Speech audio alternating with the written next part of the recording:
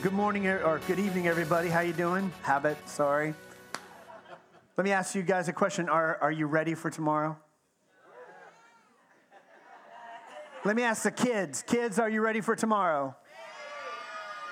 Yeah, awesome. I'm getting ready.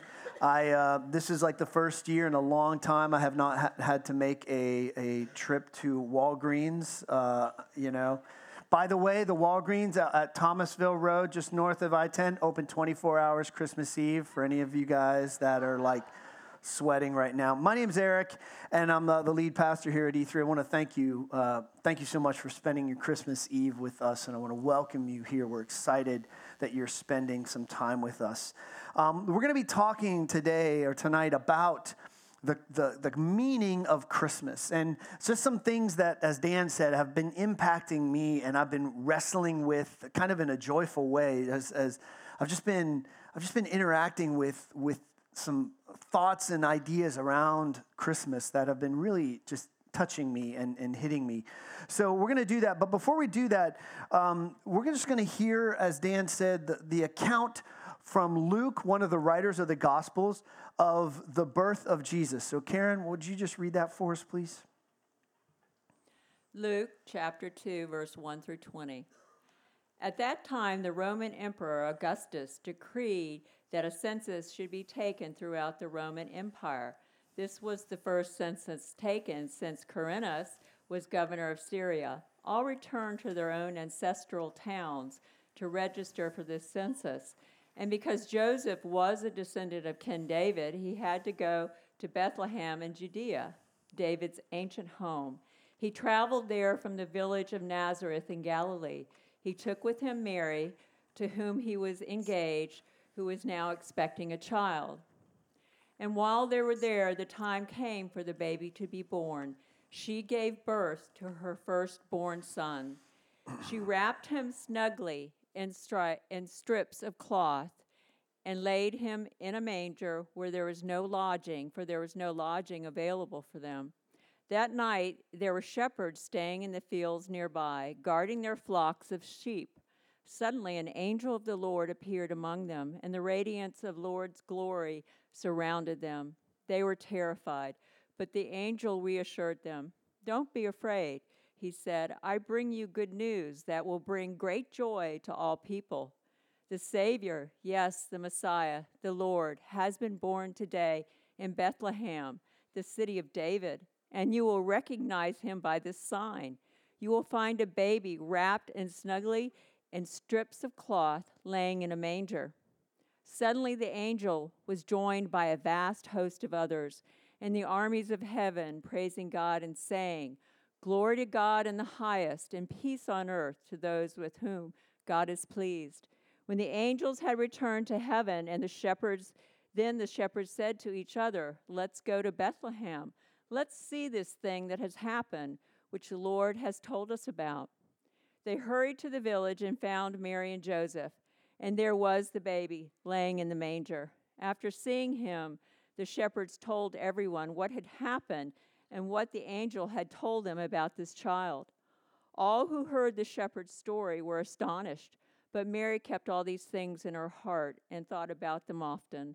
The shepherds went back to their flocks, glorifying, praising God for all they had heard and seen. It was just as the angel had told them. Thanks, guys. And in and of itself, it's a pretty simple story. There's no calculus or physics that you have to do to hear that story. A man and a woman go to a town because of a census, and they have a baby. And okay, yeah, there's some angels and some supernatural stuff going on, but just take that stuff out. It's a simple story, but just because it's simple doesn't mean that it doesn't have profound implications for the way, at least that I live. And that's what we're going to explore tonight. But I want to start off with asking you guys a rhetorical question, which is just pastor speak for don't talk back to me here.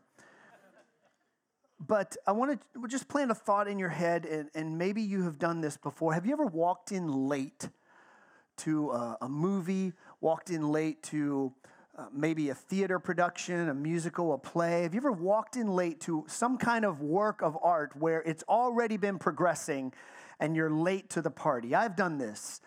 Because pastors keep odd hours, sometimes I come home later at night, and I'll come home sometimes and my various members of my family will be on the couch watching some show.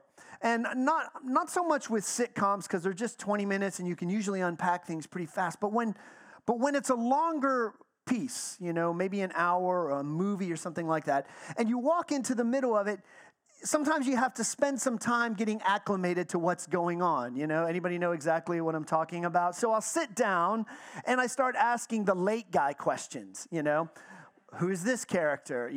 What are they doing? Why are they fighting and everything? And most of the time my family will entertain my questions, and they'll explain, blah, blah, blah, blah, shit. Every once in a while, I'll just get banished. You ever been that guy where you just ask too many questions and then finally they're like, get out, just go stream it another time. I did this once. I did this once with my daughter. She's a Doctor Who fan, and she didn't even try. And I was like, now what's going on? Now who's the doctor? And she's like, Dad, just get out. You just don't get it. When we show up late to things, or when we only interact with sort of the back half of a story, it can be confusing. And we don't always understand the journey of how we got to wherever it is we are in the movie or the play or the musical. And what I want to do is spend some time talking about the story of God, all right? Because we are in the universe of faith, we're at a beginning, right? Tomorrow we celebrate the beginning of the life of Jesus. And the life of Jesus starts in the Bible. It's this manger. Cradle is fine with us. But Jesus' life moves through time from a cradle. And then if you just kind of envision this middle section of a life full of teaching and miracles and healing. And then it ends later with a cross, an execution, a resurrection story, and so on. And it's easy for us to get focused on sometimes different parts of the story. But because of where we're at in the season, I want to talk about the beginning, okay? And the idea that his story moves through time just started me thinking about the way different things begin. And so I interact a lot with different forms of art. And so I started to think about different forms of art, especially art that moves, that has a time factor. So not necessarily a painting or visual art, but art like, film or literature or music that moves through time. You understand? Like you sit down and listen to a song, and that takes time. And how different works of art begin. What are the openings like? And what does an opening do? And so I was in bands for a long time. I released a few different records. And one of the last things you do when you make a record, anybody remember records? Like when it was like a collection of songs and you kind of had to sort through. One of the last things you do is you sort through the songs. It's called sequencing the record. And so you look at the collection of songs that you've recorded and you figure out what's going to come first, what's going to come last, what's the middle look like. And I don't know if you know this, but this is actually a process that you have to go through because you don't just throw the songs out there willy-nilly. You don't just throw the songs out in the order they were recorded.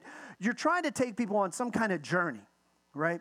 And so after making a bunch of records and just being fascinated with music, I have my own theories about sequencing, but I won't share them with you now. But what I do want to share with you is some of my favorite openings in music and in other art forms. So we got some stuff queued up for you. This is one of my favorite openings of music.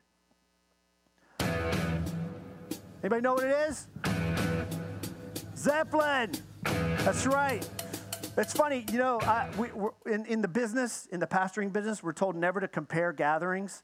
But I'm going to compare a gathering, like the first gathering. They all knew it was Zeppelin, but everybody was like, we're in church, so nobody say Led Zeppelin. So they were all like, I don't know who that is and everything. And I was like, it's Led Zeppelin, And here's the deal about the opening that's Led Zeppelin 1, the first track. And for me as a musician, I hear those first two hits, bow, bow. And I know exactly what that record's about. It's going to be swaggering. It's going to be rhythmic. It's going to be rock and roll. Amen? Next track. Who is it? U2. First track of Achtung Baby, Zoo Station it's called. That was out in like 1991, 92. I was a huge U2 fan for a while. I could have picked a variety of different opening songs from U2 records, but that guitar riff, like all of a sudden I knew we were not in Kansas anymore. And if you were a U2 fan before this record, you know exactly what I'm talking about. It was like, whoa, what has happened?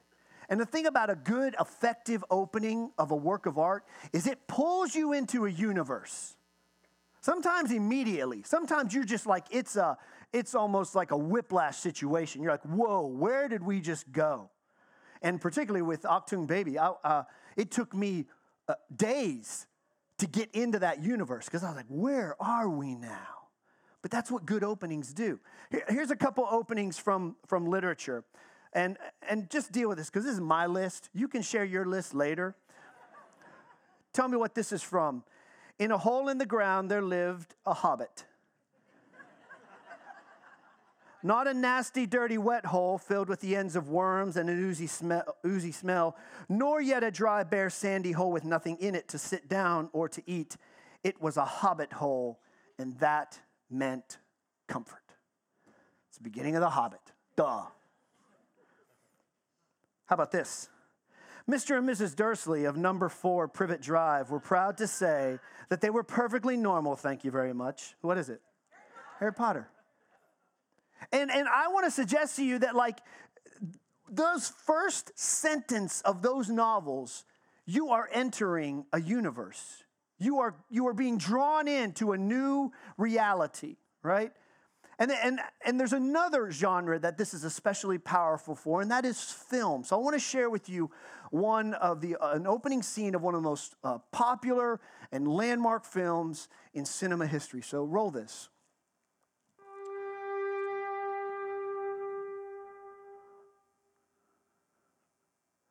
I believe in America.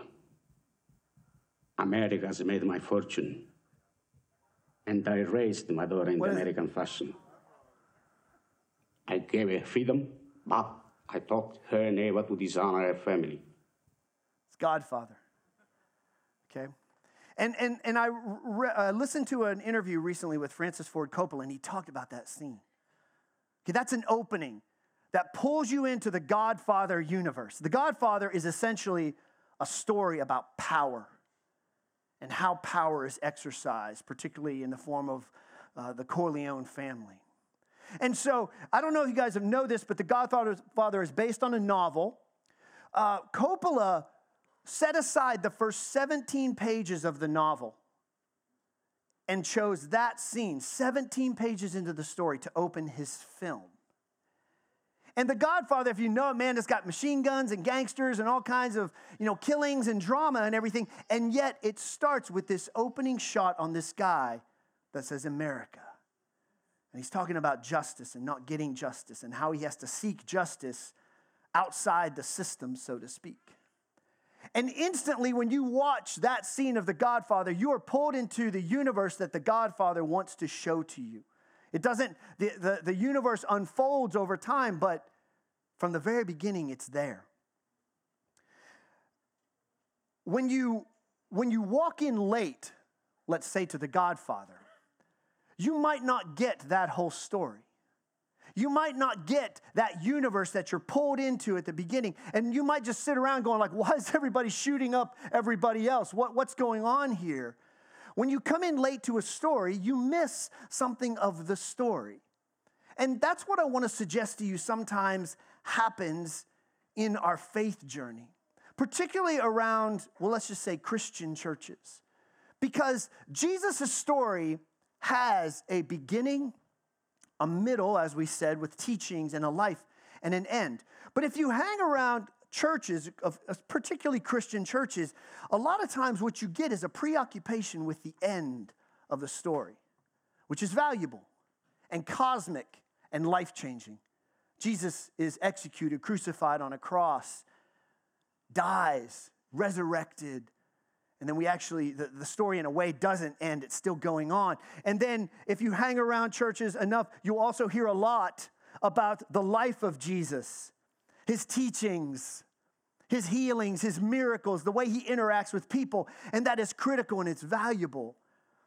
But we are here tonight to talk about the beginning. And if you only go to church and hear or interact with the teachings of Jesus, let me tell you, you will be challenged. And if you base your life on the teachings of Jesus, let me tell you, you're living a good life. But that's not the whole story. And if you only ever think about the cross of Jesus, man, yes, you have a picture of faith. You have a picture of spirituality, but you don't have the whole thing. And we're in a season of beginnings. In a few months, we will get to the cross in March and Easter with Lent. But right now, we're going to talk about this for just a few minutes. You see, to drive this home, there's a passage that one of the first church leaders, first Christian leaders wrote to a church in Galatia. I want to read it for you. It comes out of the letter to the church at Galatia, and a guy named Paul wrote these words. It says, "When the set time had fully come, God sent his son, born of a woman." All right, if you hang around church long enough, I think what struck me about that passage as I thought about it this week was that I think a lot of us would expect that passage to say that when the time came, God's son was crucified. Because the cross is important to us. But that's not what the text says. The text actually says that when the time was right, another writer in the New Testament said, at the culmination of the ages. So the timing is not an accident. But when the time was just right, God sent his son to be born. Not just to teach and not just to die, but to be born.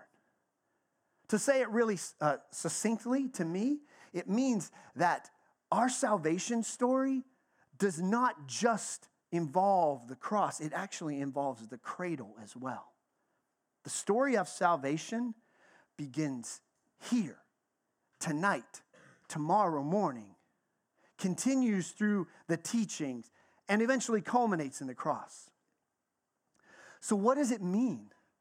That's what my job is tonight. That's what I've been doing this week. So if it starts at the cradle, what does the cradle have to say to me?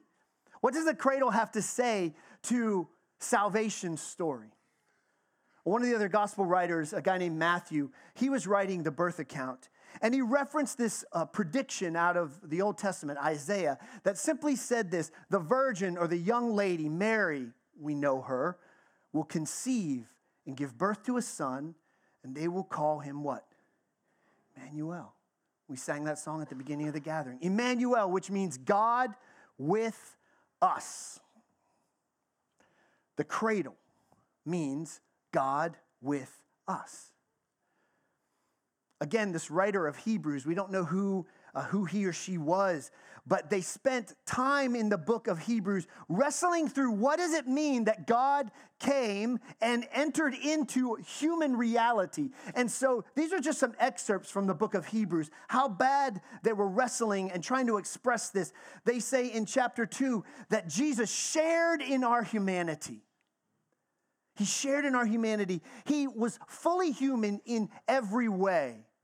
And just so you know, do you know what the Greek actually says there for every way? Every way. Every way. It says because he suffered, he's able to help us. And then it says because he was tempted like we were, he's able to help those of us who are tempted. So what the writer of Hebrews is getting at is like, look, when God decides to start the salvation story with the cradle, there is something immediately that he is embracing about us. And that is, he's coming in all the way to humanity. So, this is our opening. This is the way our song and our story opens. This is what catapults us into a new universe. Do you understand what I'm saying? This is the opening shot of our movie. This is the thing that if we look at it and we look long enough, we're like, man, the world is somehow not the same anymore. And I'm just going to suggest to you a couple of different ways that it's different. Again, we sang that song, Emmanuel. It means God with us. But it's not just God with us. Because if it's God with us, guess what it also is? It's God with me. And it's God with you. And it's God with you. And God with you and you and you. Because we are us. Amen?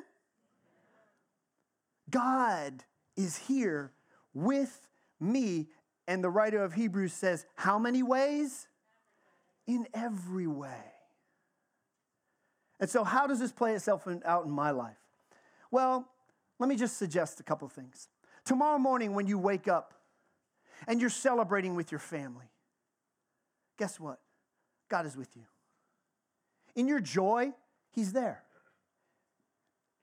Anything that brings a smile to your face, anything that makes your heart beat a little faster, anything that makes your spirit rise, a good book, a good song, a good meal, guess what? God is with you in that moment because He's there in every way. But guess what?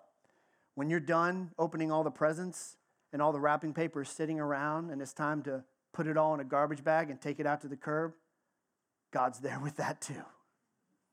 In the normalness of our lives, in the mundane parts of our lives, guess what? God is with us because He's in how many ways? Every way. And so I think some of us think that God is only there in the spiritual parts of our lives when we're in a space like this or when we're praying or when we're behaving ourselves. But what the cradle says to me is that no. Actually, there is no such moment as a non-spiritual moment because of the opening of our salvation story. Every moment, when I'm standing at the curb, wheeling my trash can out for the umpteenth time, that is an opportunity for me to experience the God of the universe. Now, maybe the heavens aren't going to part and I'm not going to see, the face of Jesus in my trash. But if you know me well enough, you know that, boy, sometimes just a feeling of peace and contentment and everything is all right in the world and I love my family, that's the presence of God. In my life, that doesn't happen by accident. And then lastly, it also means that if God is with us in every way, He's also with us in our brokenness. Tomorrow morning when your kids work your last nerve, or tomorrow morning when your parents' kids work your last nerve, guess what? God's with you in that too. Or how about this? I'm sure in a room like this, there's people who, when I say that word brokenness, your list as well, you don't know, like what's going on in my life is a lot worse than losing my temper because some wrapping paper got left on the floor. But guess what? God's with you in that. He was tempted. He knows everything that you have experienced. He knows because He entered into every single way. You could see this play itself out in Jesus' life.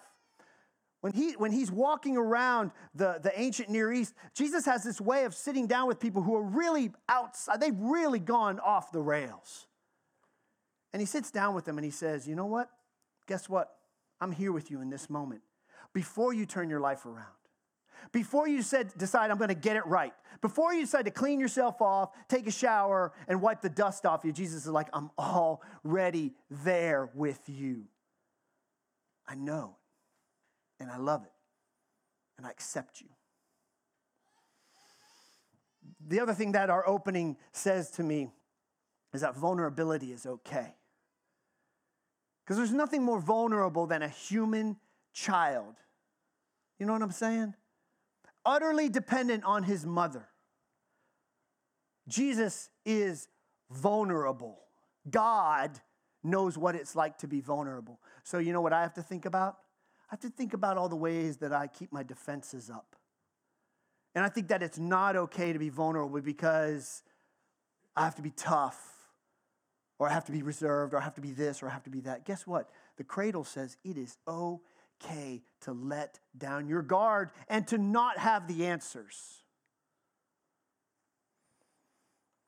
The cradle also says to me in an amazing way that this story is about God coming to me and not me coming to God. See, a lot of us live this life where we try to think if I could just be better, if I can just reach a little higher, if I can try a little bit harder, then one day I will reach God. And God's like, no, you don't understand. I came to you. I came to your space. I moved into your neighborhood. And I just think, I don't have to run anymore. And neither do you. Because God has already come. And then the last thing, I'll just leave you with this as we go to the table. I love this. The cradle says to me that anything is possible. Anything is possible. Because who would have ever thought? You ever think that like maybe at the birth, there was somebody sitting around going, well, I guess it's about time because I saw this coming a long time ago. If you read the story, people they were blown away. Their minds were blown. They didn't know what to make of the fact that the Messiah was here. And I sit around and I'm like, man, you know what the cradle says to me? That there always can be room for change. And God does unexpected things at the deepest, darkest places sometimes where we've lost all hope. I look at that cradle and I go, well, I never could have predicted that cradle. So maybe there is an opportunity for something different in my life and maybe in your life. Maybe somebody has walked into this room today and you're like, you know what? The thing that I need most is I need the next 6 months of my life to not be like the last 6 months. And somebody's walked into this room maybe and you say, you know what I desperately need? I need my story to change, but it hasn't changed for 5, 10, 15, 20 years. The cradle says, guess what? God changes stories. Because it's unexpected. And it's a gift. And so because of that, we can have this word, hope. And as somebody else in the New Testament Paul wrote a letter to the church at Rome, and he has these words. We can have hope, and hope does not disappoint. Amen? Amen.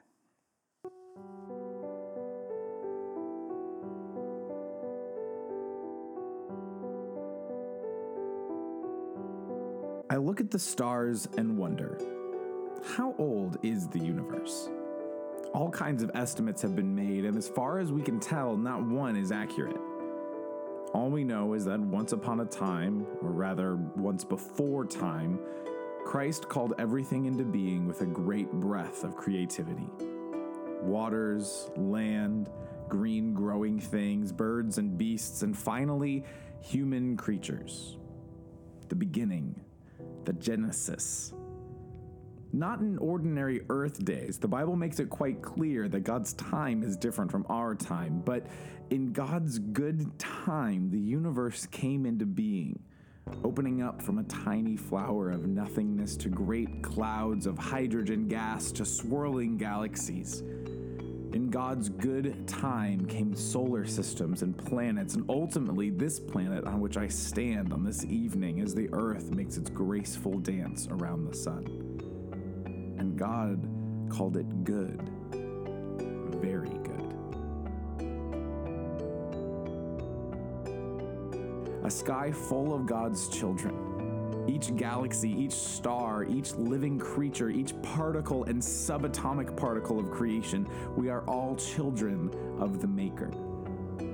From a subatomic particle with a lifespan of a few seconds to a galaxy with a lifespan of billions of years to us human creatures somewhere in the middle in size and age. We are made in God's image, and we are, as Christ promised us, God's children by adoption and by grace.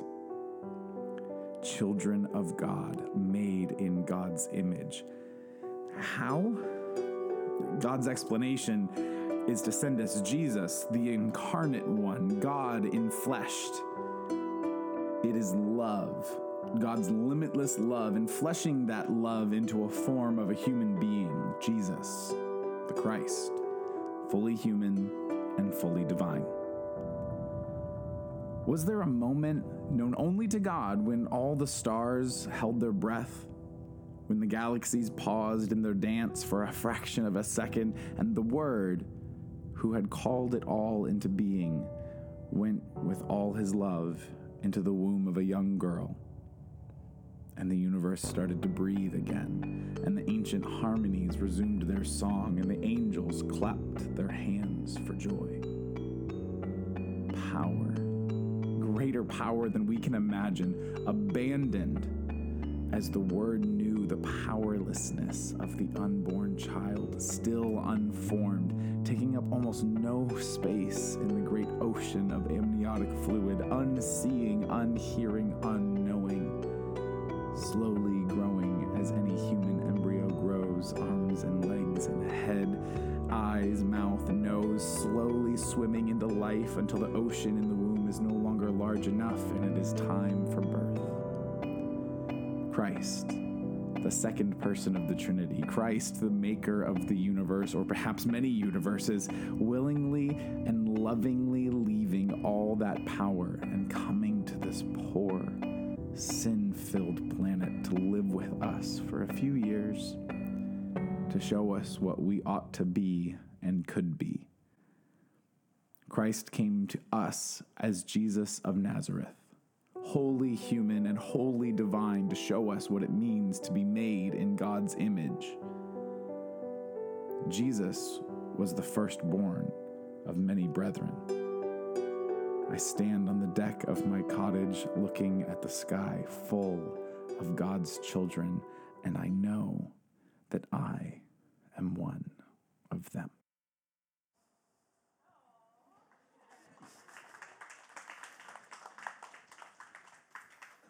I don't know about you, but one thing that I do know is that I'm one of God's children. And as maybe you guys don't know me from anybody, but as a human being and as a pastor and as a guy who's lived some life that he's not too proud of, I can tell you that you're children of God too. No matter what you've done or haven't done, we are all God's children by adoption and by grace. Because the cradle came to us. We didn't go to the cradle. We didn't go to God. He just said, let me come into your neighborhood. The Lord's table and communion is also called in some faith traditions the Eucharist. Anybody know what that means? Eucharist means good gift. Just like that cradle. And most of the time, the Eucharist is associated with the cross and Jesus' death because that's kind of when it takes place in Jesus' story. But tonight, can I suggest to you that maybe the Eucharist is the cradle as much as it is the cross?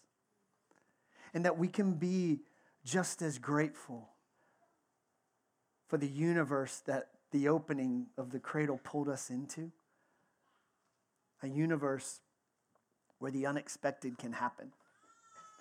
A universe where gifts are given to us. And no matter how hard we try to reach up or maybe lay in the gutter, the cradle still comes.